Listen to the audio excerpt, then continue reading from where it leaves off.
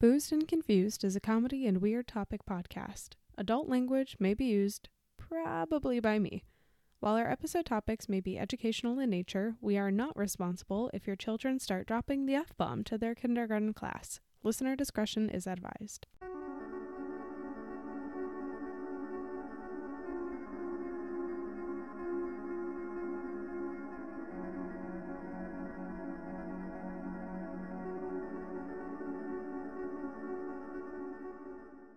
Hello, everybody. Hi, I am Carol Ann. this is Matt. Welcome to another episode of Boozed and Confused.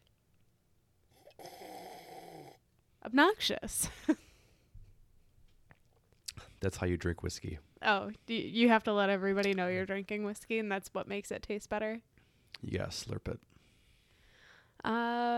So welcome to another episode of Boozed and Confused. I know last week I said that this week was going to be a Matt episode, but I lied again. This is a Carol Ann episode because Matt has been very busy with work. So I'm taking over, and I have a topic that I'm really excited to talk about because it's just really fucked up. So that's what gets me excited and out of bed in the morning. But before we get into that, housekeeping items. The first one, we're on all your favorite social media. We're on Facebook, Instagram, and Twitter. And if social media isn't your thing, you can find us at boozedandconfusedpodcast@gmail.com. Love to hear from everybody, especially everybody on Twitter. Shout out to the pod fam. I'm just not as great at Twitter this week or anything this week because our executive producer has been very needy. Very needy, a lot of opinions, and it's been difficult. The next item is if you listen to the pod and you like us and you want to support us, the best way you could do that is by just leaving us a review and following, subscribing wherever you get your podcast, especially if it's Apple Podcast or iTunes. It really makes a huge difference for us and for any small indie pod that you listen to, I promise. I always love seeing reviews from people. And the coolest part is if you take a screenshot and you send it to us, we will send you some Boozed and Confused stickers for free. I would prefer gift cards to Benny's or something. Do not send us anything. $5 increments, please. Yeah, don't send us anything that we'd have to report to the IRS. $5 ain't gonna do nothing. I don't know. IRS don't care about $5. I'm not smart enough about tax stuff, and I know that they'll come after me because we're small enough and not a large corporation. So we're the easy pickings for them. The last item before we get into it is, what are you drinking? Bit of Maker's Mark. Oh, very nice. I hate whiskey so much. Oh my God. Favorite. It makes me gag. It's my favorite affordable bourbon. Yeah. Yeah. It's sweet. We actually went to the Maker's Mark distillery. We did. It's right off the expressway. Oh, not at all man. inconvenient to get to. It might be 2 miles straight off the road, but all the curves and turns you take. It's all back roads, too. It's awful. And the speed limit is 50, but nobody that doesn't live there is going more than 35 because it's all blind corners. Yeah. So it's great. It's Maker's Mark bourbon. I was watching John Wick earlier. That's all he drinks is bourbon. Just got you in the mood. Yeah, and I just want to be Keanu Reeves. Yeah. Or Don't we as all? cool as Keanu Reeves is. Yeah.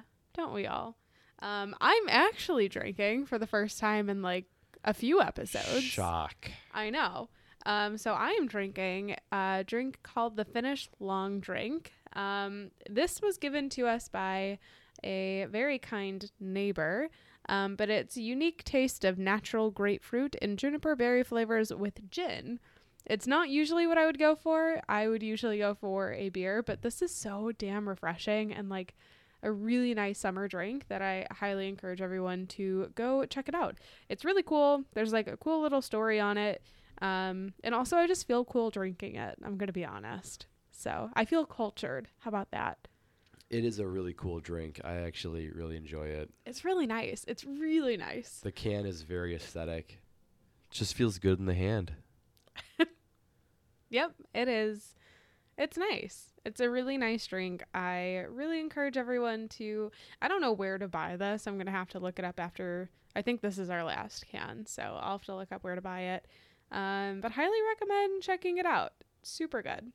So I think without further ado, we should get into the episode. All right. So there are a few things guaranteed in life. What are they? Traffic during the summer. Okay, no. Construction. Not where I was going. You got 2 seasons in Chicago. You got winter and then you got construction season. That is true. Okay, so it's death, taxes, and if you live in the U.S., land erosion. No, the fact that you've probably seen the "My name is Doug and I have mesothelioma" commercial. Oh, I was thinking about the I got diabetes. Oh, well, that too. Wilfred. I'm Walter Brimley, and I got diabetes. Yeah, but we're not going to talk about Walter today. We're talking about Doug and mesothelioma. The diabetes intensifies as the mustache grows a smile. Oh, my God. All right, so we're not just going to talk about asbestos and mesothelioma as a whole today because there's like a lot that we could really dive into there. But we're going to talk about one place in particular. It's a town called Wittenoom, and it's been referred to as Australia's Chernobyl, which is pretty fucked up because I didn't even know about it until I started researching this. But it's pretty catastrophic. So before we get into the specifics, I want to give some background that might help if you're unfamiliar with asbestos and mesothelioma, which, to be honest, I completely was until we bought a house and started DIY renovations. So just a warning. If you have a house built before the 80s and you're doing DIY reno, make sure you understand what you're working with. Because I think a lot of like homeowners just jump into DIY stuff and maybe don't understand like what's going on in the house and what kind of like hazardous materials they could be working with. So I definitely remember a couple of big events from this. We won't get into specifics. Like that time you made me drive that piece of tile to that random store. Testing facility. It was literally to test for asbestos. Down an alley, down another Not alley. sketchy. We know a guy who knows a guy. Anyways. So for those who aren't familiar, asbestos is a natural mineral that's existed and been used since as far back as like the Stone Age. But it wasn't really used on a large scale until mining towards the end of the 19th century began. So asbestos became pretty popular because it has physical properties that make it a, quote, great building material, meaning that it's like heat resistant, it's a great electrical insulator, and it was really widely available. So there are 6 mineral types that are classified as asbestos. All 6 are known carcinogens. The most common ones, there's chrysotile, which is what you might find in like brake linings or floor tiles. There's amosite, which is what you would find in like fire retardant insulation products like ceiling tiles. And then there's crocidolite, which is the blue asbestos that we will be talking about today. Which was the one they used in the Wizard of Oz. Yeah, so fun fact, the Wizard of Oz had scenes of like snowing, and then behind the scenes stuff, they showed like people having like wheelbarrow races full of like asbestos, and they'd like play in piles of asbestos, and it was literally asbestos that they would use for these scenes. So I don't know which kind it was, but there's no good kind of asbestos, I would say. Man, to like live in that era, or it's like 3 out of 4 doctors prefer Camel cigarettes. Yeah, I know. Camel. Yeah. The one that doctors like. Marlboro. This is how you know I've never been a smoker. I can hardly even pronounce it, but You just say like Marlboro. yeah, there you go. No, it just doesn't roll off the tongue for me. 2 syllables. Yeah. Marlboro. All right, I'm done with this. So amosite and crocidolite are considered the most hazardous of the 6. Usually they determine this looking at like people who have worked in these environments and seeing the effects on like the human body. So once the 70s hit, the effects on human health were becoming like much more apparent, aka publicized, because the human health effects were known well beforehand, but like I think pretty suppressed by a lot of industries. So what's scary is that it was so popular, it was used in a ton of buildings, both commercial and residential, that were built before the 80s. So I'm not kidding. If you own a home that was built before the 80s, there's probably asbestos in your house. Not to scare you, but maybe just don't go play in like the old insulation up in your attic or something. Well, like if your house was built after like 1980, it was made out of like plastic. So stop it. So you can find asbestos in insulation, in tiles, mastic, pipe wrapping. It's fucking everywhere. It's in so many different building materials. There you go. If Carol Ann gets to 5 F-bombs in the episode, you get a free gallon of milk. We're at 3. What were the other ones I had? Oh, you know what? No, I remember. You're at 3. If you say 2 Are you more, counting? I always count when you swear. This is so rude. I didn't so sign up for foul-mouthed. this. I did not sign up for this. You are so foul-mouthed. I have a new place of employment that I need to be careful. This is not my problem. This is entirely your problem. All right. So the fibers within asbestos are only dangerous when they're disturbed. So if they're currently in your basement tile and like your tile's in good condition, you're totally fine. But if you start to break it up and like snort it, you're going to run into issues probably. And it was incredibly prevalent in the World Trade Centers, actually.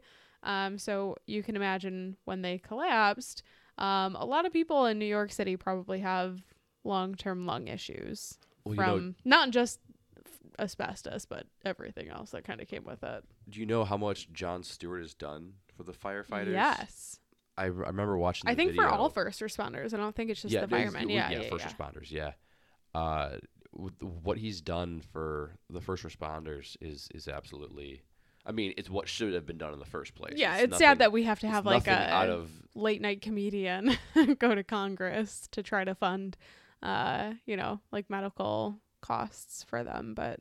Right, but he did exactly what had to happen. Yeah. So some of the known health issues relating to inhaling asbestos fibers are lung conditions like asbestosis and cancer.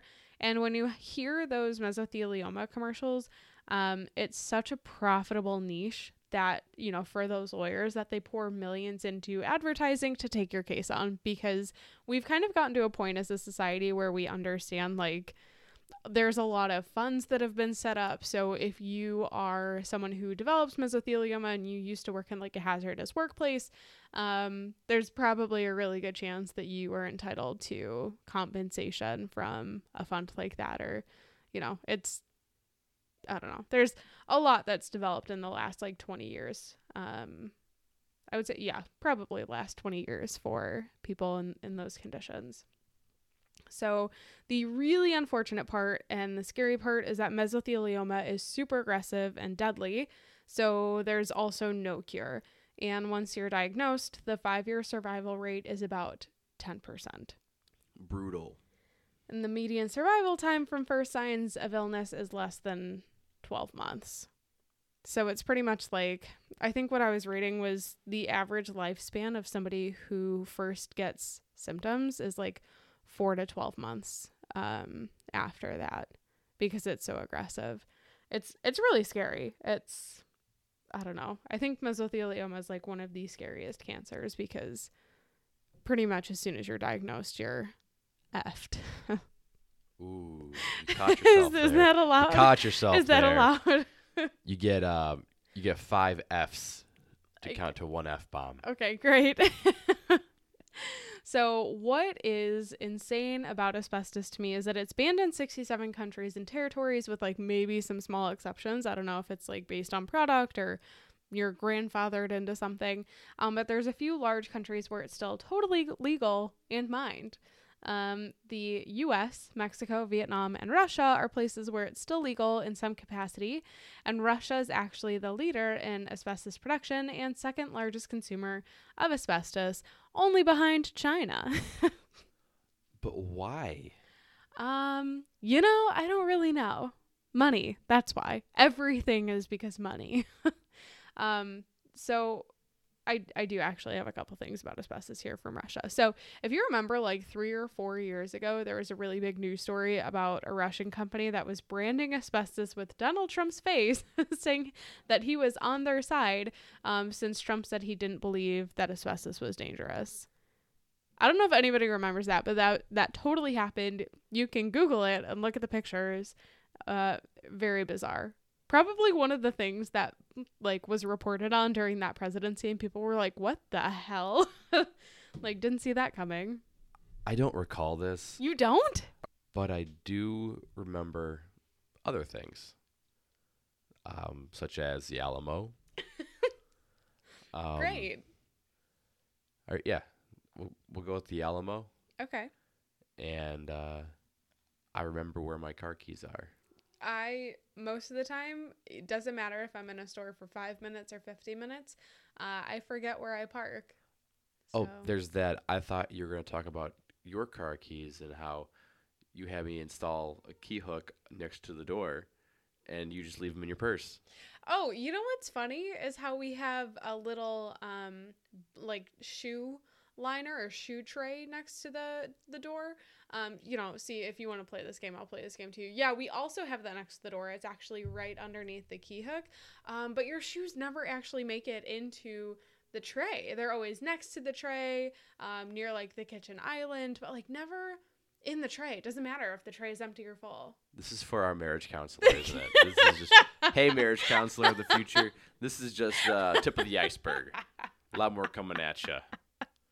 Pull up a chair. We got some whiskey right here. Here we go. Yeah. All right. So back to Russia. I can see Russia from my house. Not so fun fact. The high production numbers of Russia come from a city called Asbest, which I don't know, like, did they name Asbest because of the asbestos, or is it... Which one came first? I yeah, have no the idea. chicken or the egg. So, Asbest is also actually known as the dying city because of the high rates of mesothelioma and related diseases. One mine there is like 7 miles long, more than 1,000 feet deep, and it's about 20% of the world's supply, which is insane. Just one mine from this place, 20% of the world's supply. Oh my goodness. It's a lot. So what's really interesting is that the 2 largest asbestos producers in Russia say that the specific asbestos that they mine, which is the chrysotile, isn't harmful when the use is controlled. Which is basically saying, like, well, this asbestos tile isn't harmful if it's installed properly, but you're, like, kind of ignoring all the steps that it takes to get in between that. So it's like saying, this nuclear radiation isn't so bad if it doesn't blow up. Yeah, exactly. So all of this being said, I don't mess with asbestos. And neither should you, but you know who does? Donald Trump? Yes, theoretically. Australians. Yes. Yes. Crikey. Yeah. That's not a knife. This is a knife. Oh, good old fucking knifey. Whitnum, Australia is who used to mess with asbestos, I guess. So let's get into a little bit of history about the town. So asbestos was first known about in the area since 1917-ish. Within Whitnum is the Whitnum Gorge, which was first discovered by a man named Langley Hancock in the early 1930s. So 1937 comes around, he takes some of the samples of the blue asbestos in the gorge, passes it on to some other chaps in the area, and then he learns that it would be like 70 pounds per ton, or about $95 per ton for asbestos. So to bring that up to speed with inflation, that's like $2,000 per ton in today's money. That's $1 a pound. Yes. That's a great calculation. Yes, thank you. 1-for-1 ratio. Is that Australian dollars or U.S. dollars? I converted this to U.S. dollars. Does Australia have a dollar? Well, back in the day, they were, I think, going off of pounds. I don't know. You know what Australians call redheads? What? Rangers. What does that mean? Orangutan. Oh, I'm sorry. Should I call you a ranger? It might be no, you can't say that word. It might be Kiwis. It's one of those It's like Australian or New Zealand. It's one of those two places. Yeah. Look, they sound kind of similar. Kind of, yeah. If you blindfolded me and gave me like a list of like 12 people, I could probably get 9 of them correct. Great. Yeah. But they call us ringers. Yeah. By us, I mean Yeah, redheads. no, I'm not in that us. Gingers. Yeah. No. I'm not. You're not in that. No. No, but I am. I'm up in there. Yeah. So Hancock learns how profitable this is. Immediately is like, I'm calling dibs on the best parts of the Wittenoom Gorge. So fast forward to the 1950s. Wittenoom is the Pilbara region's largest town, and according to Australian Work, Health and Safety Commerce, it was the country's only supplier of asbestos, with around 161,000 tons being mined from 1950 to the early 60s. And at its peak, about 20,000 people lived and worked there. So it was like a pretty decent sized town for the time, and it was very prosperous. So while this is going on, there's a small number of doctors in the public health department that are warning of the public health dangers. So the two doctors are Dr. Eric Saint, which is a very ironic name, and Dr. Jim McNulty, who we will also talk about later. But they felt that they were pretty much ignored with all of the evidence that they were proposing and like the bells that they were ringing. So CSR, which is the name of the mining company at the time, did not want to admit the risks at all.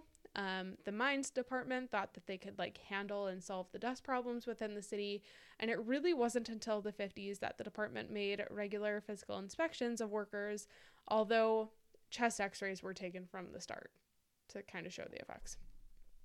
So according to Australian Asbestos Network, in Western Australia, the first publicly recognized diagnosis of asbestosis that was recorded in like official statistics was made in 1959, and the first diagnosis of mesothelioma was reported in 1962. So the 60s come along, there's like increasingly public medical evidence, emphasis on the public, because I think there's a lot of medical evidence that was being talked about that like was not making it to the people who should have known about it, aka the people who are getting mesothelioma and asbestosis. So this becomes public, and it shows the health risks associated with asbestos, especially to miners and their families. But that didn't stop anything in Wittenoom at all. The mining company CSR, the government authorities just like kept trucking away, pretending like literally sweep it under the rug. Not a big deal. So 1966 comes along, and the town is just shut down for good. And after hearing all of that, you would think, oh my God, they're finally doing right by the workers. No, they weren't shutting down because everybody was getting sick, and there's a lot of concern about the younger men who had like much shorter levels of exposure but still getting gravely ill. But they shut down because it just wasn't profitable anymore. They decided it was not worth their venture anymore, so they just completely shut the town down. So here's the part that's really effed up. Let's do. So the doctors know, the mining companies know, the mining department knows all about the dangers of asbestos at this point, and you know who doesn't know? Scotty. Scotty doesn't know. That Fiona and me. They're breathing in asbestos fibers every Sunday. Okay, so who also doesn't know is the entire public that lives there. The people that lived in this town for years breathe this in daily, and even after the town is shut down, they talk about how they didn't know, no one told them anything, and they had no idea the dangers of what was going on, which I think is pretty sad. So as we said before, a man who is widely attributed with exposing the health risks from asbestos mining at Wittenoom is a man named Dr. Jim McNulty. So he originally worked in England as a chest physician in an area where there's a lot of like dust disease from coal mining and pottery. And he was asked to go to Kalgoorlie. I'm sorry. I've written this a million times and I didn't look up the pronunciation of it. So he went to Kalgoorlie, which is like a city in Western Australia. And Australians, all three of you that listen, please feel free to butcher me on Twitter. But they needed somebody who was, experienced in dust diseases and TB. So he goes there. He's a chest physician. He becomes the medical superintendent of the hospital. And his unit starts doing x-rays of the asbestos miners in Wittenoom. They send this like mobile x-ray unit, if you will. And he said that they showed, quote, a very considerable degree of lung disease due to asbestos. And it was so bad, in fact, that there were x-ray changes due to asbestos in lungs of miners who had only worked there for 2 years, which would be quite incredible by any occupational health standard. So these dudes had worked there for maybe a couple of years, and they had severe lung damage for even just the short amount of time that they were working in the mines, which is pretty sad if you think about it. There's this whole big interview that McNulty does that I've linked in the show notes, but I'm going to read an excerpt from it. So he goes to Wittenoom himself and he describes the following. The whole town was laid with asbestos tailings as road surfacing. When you stepped off the plane, there was a flurry of dust which contained asbestos fibers. We drove up in the car to the pub to stay the night, and as the car stopped, the dust became airborne, and you could feel the dust in your teeth almost. So every vehicle movement, as it was later in the town, stirred up dust which contained asbestos fibers. At Wittenoom, you didn't have to work in the mine to develop dust disease because the extensive use of the tailings around the town site, so that mine managers and the managerial staff were often affected, as particularly sadly, so were the children. You gotta remember, like, especially this part is me, especially the families, like the wives would be doing laundry afterwards and like touching all of the clothing of the kids who were probably playing in it and the husbands who were working in it. So there was like nobody who was not affected by it in the town. Back to McNulty's interview. The entrance of the mine was halfway up a cliff, hill face, and the dust was very bad all the way throughout the mine. What was a very bad feature, particularly bad feature, was the dust extraction scheme. The dust extraction system removed some of the dust and it discharged it above roof level, but it flowed back to the mill and staff offices. The dust was also discharged at the same level as the main entrance to the underground mine, so the air entering the mine already contained dust. Even when the expensive extractor was working properly, it merely took the dust out of the mill and dumped it onto the lawns, making it more dangerous outside than inside the mill. You just love to see how we take this stuff of the earth and just ruin it, make it 10 times worse. Yeah. We're really good at that as like a species. That's why aliens don't want to come visit us. They're like, I don't think so. So, sorry, go ahead. When BP spilled oil my God. in the Gulf? BP doesn't remember. We're sorry. I don't know if they even apologized, to be honest. We're so sorry. Yeah, I don't think they're very sorry. So McNulty said that because the airline that goes into the area was owned and operated by the company who owned the mine, they knew everyone that was coming into the area, pretty much. And he believed because of that the poor conditions he saw the miners working in, plus the poor condition of the environment, was actually like a dressed up version of how bad things were to make it seem better than it was. So if you can imagine like how bad he saw things, he thinks that things were generally worse than that on a daily basis, but that they tried to like put a bow on it and be like, here you go. Get the dust all wet. It won't float. Oh God. Well, that was another problem. Like he talked about how there was pretty much like no way for them to wet down the fibers, which is a problem in and of itself. So obviously McNulty sees how bad things are and he goes to tell management about how terrible everything is for the workers and everybody that lives there. And management comes back and basically says like, well, how bad can it be? It's just dust, isn't it? And so he tries to tell them about the disease that he's already found in the miners after like such a short time being in the mine. And they basically just did not give a shit at all, which is terrible. So another excerpt from his interview. So regarding the situation and like why things progressed the way that they did, Jim said, "It was a tragedy and should not have been allowed to develop as it did, but I did recognize the needs for development in Western Australia at that time. I recognized too the lack of awareness of the scale of the problems, which were partially due to deliberate blindness, closing your mind to it, partially due to isolation and how far away it was.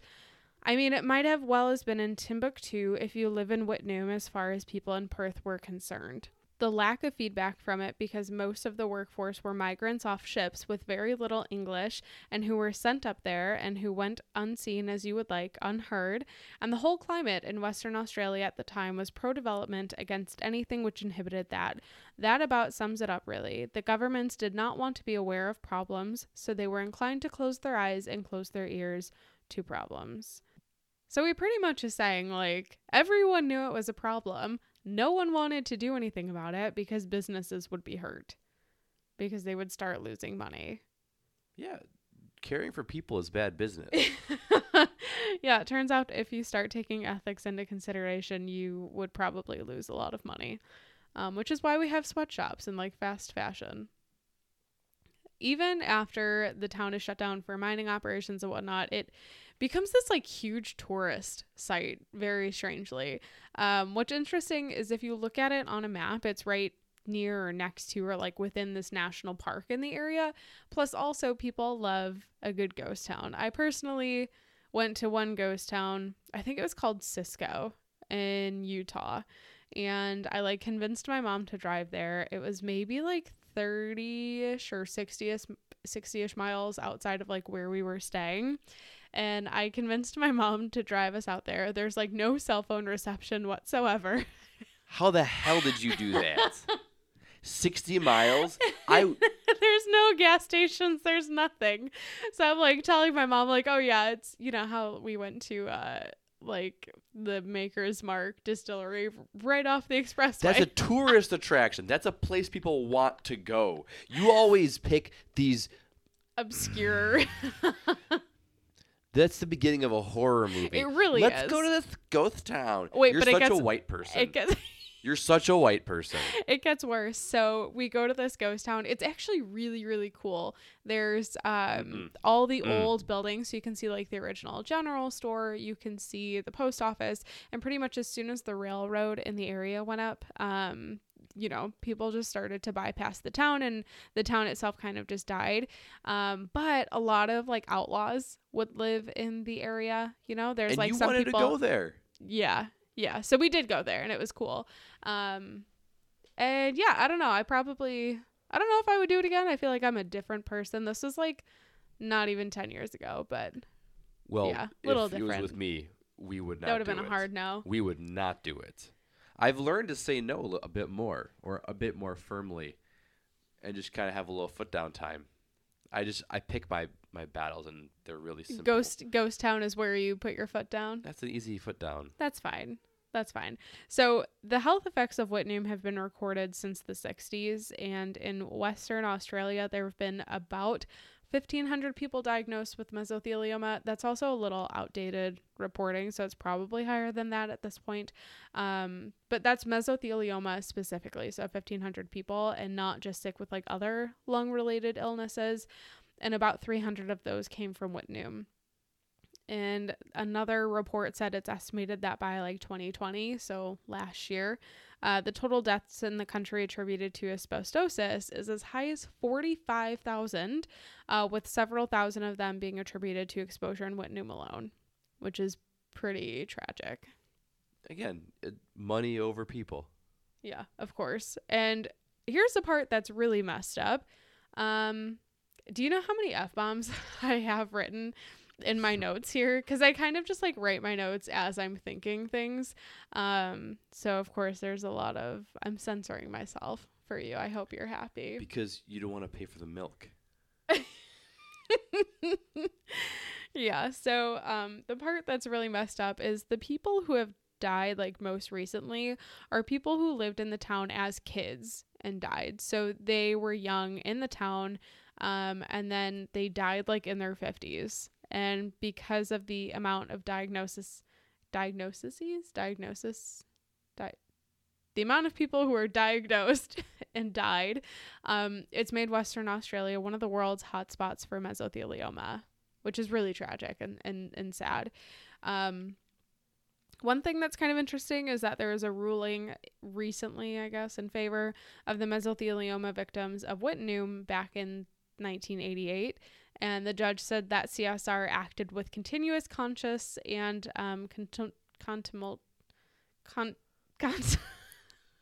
What? They did bad things, and they didn't care about their worker safety. I want to know what the word is. No. Can you spell it? CONTUMELIOUS.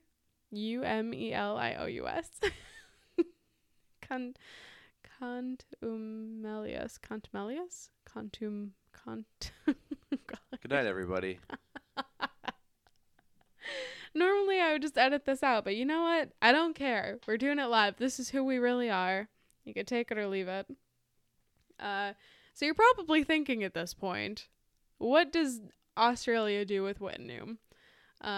The Western Australia government officially shuts the town down in 2006, right? Shit got shut down back in like the 60s. They officially shut the town down in 2006. They declare it like a contaminated site. They take out all government services, like they turned off the power grid, and they basically do zero attempts to clean it up.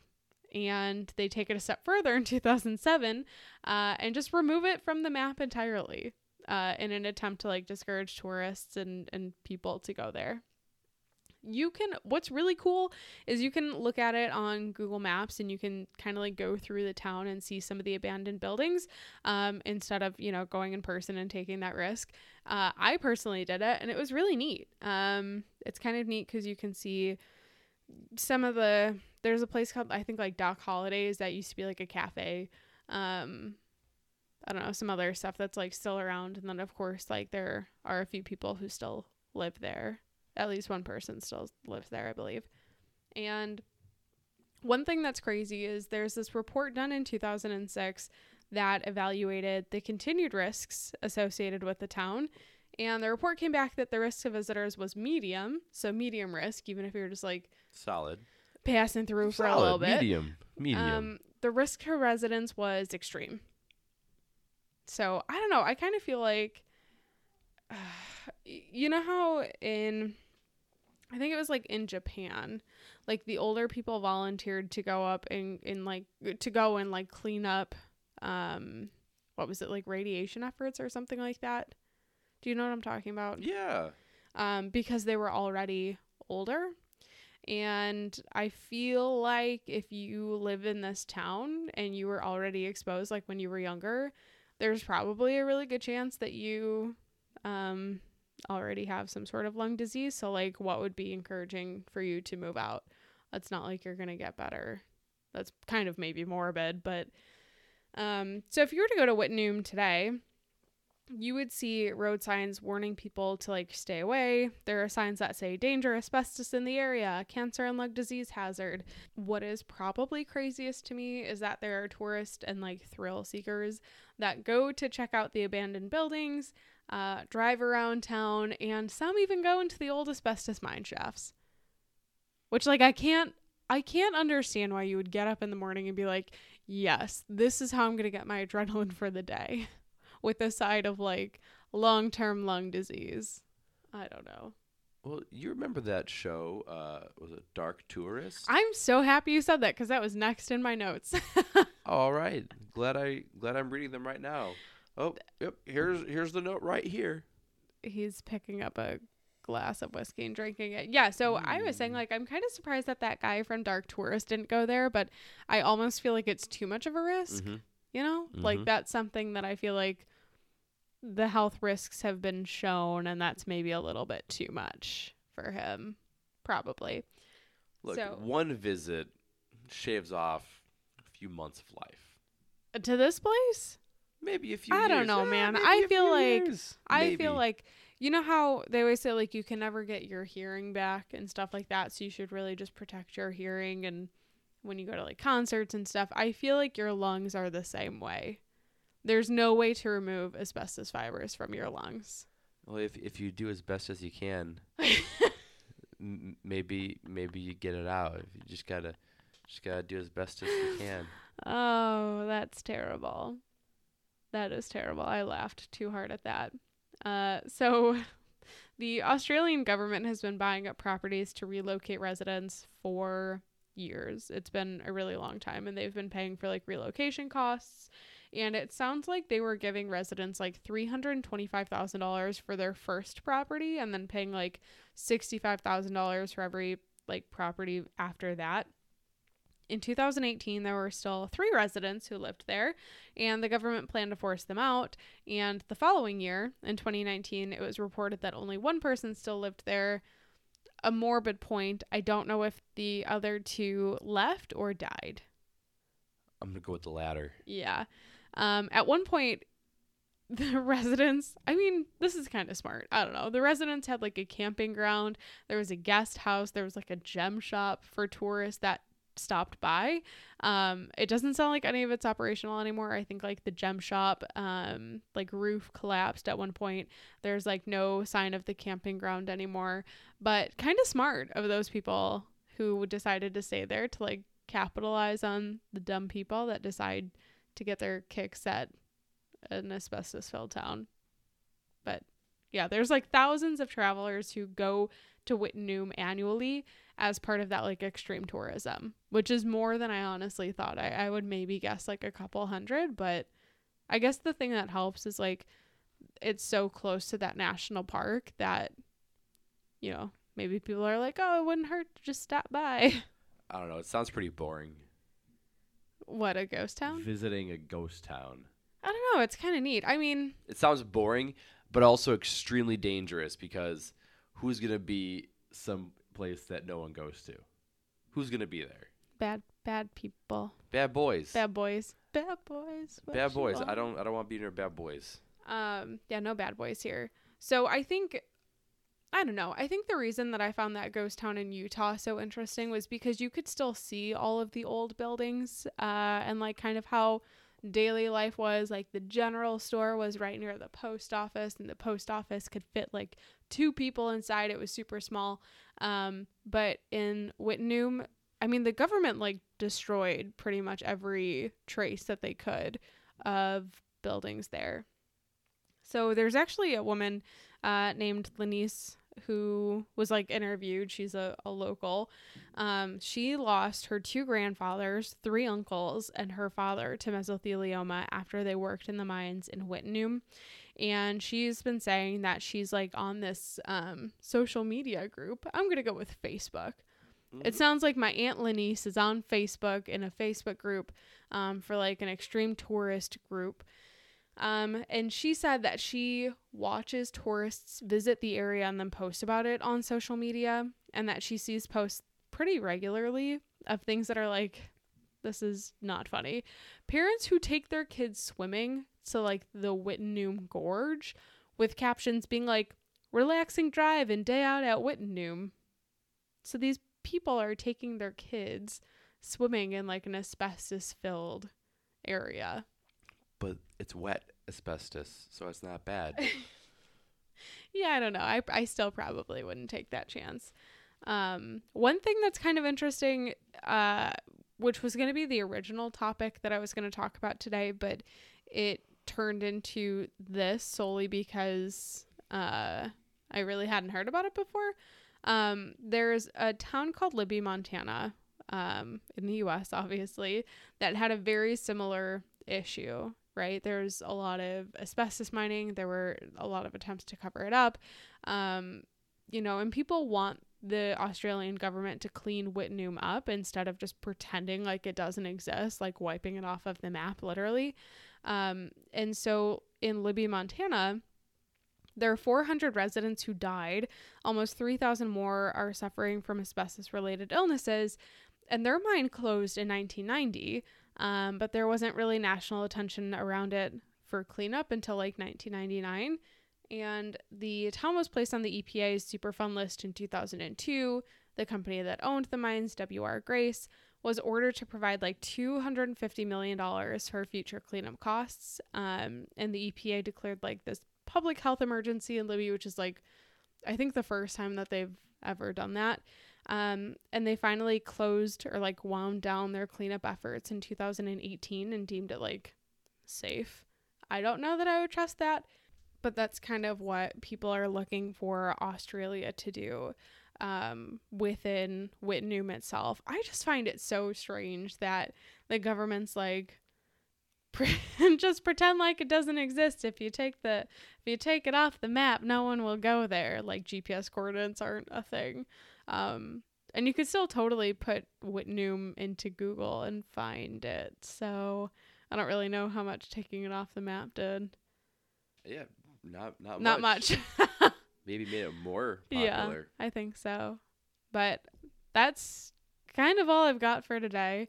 I really like my government cover-ups and my corporate, I was going to say blunders, but I feel like this is much more than a blunder. Like having Kylie Jenner, was it Kylie Jenner? In that Pepsi commercial?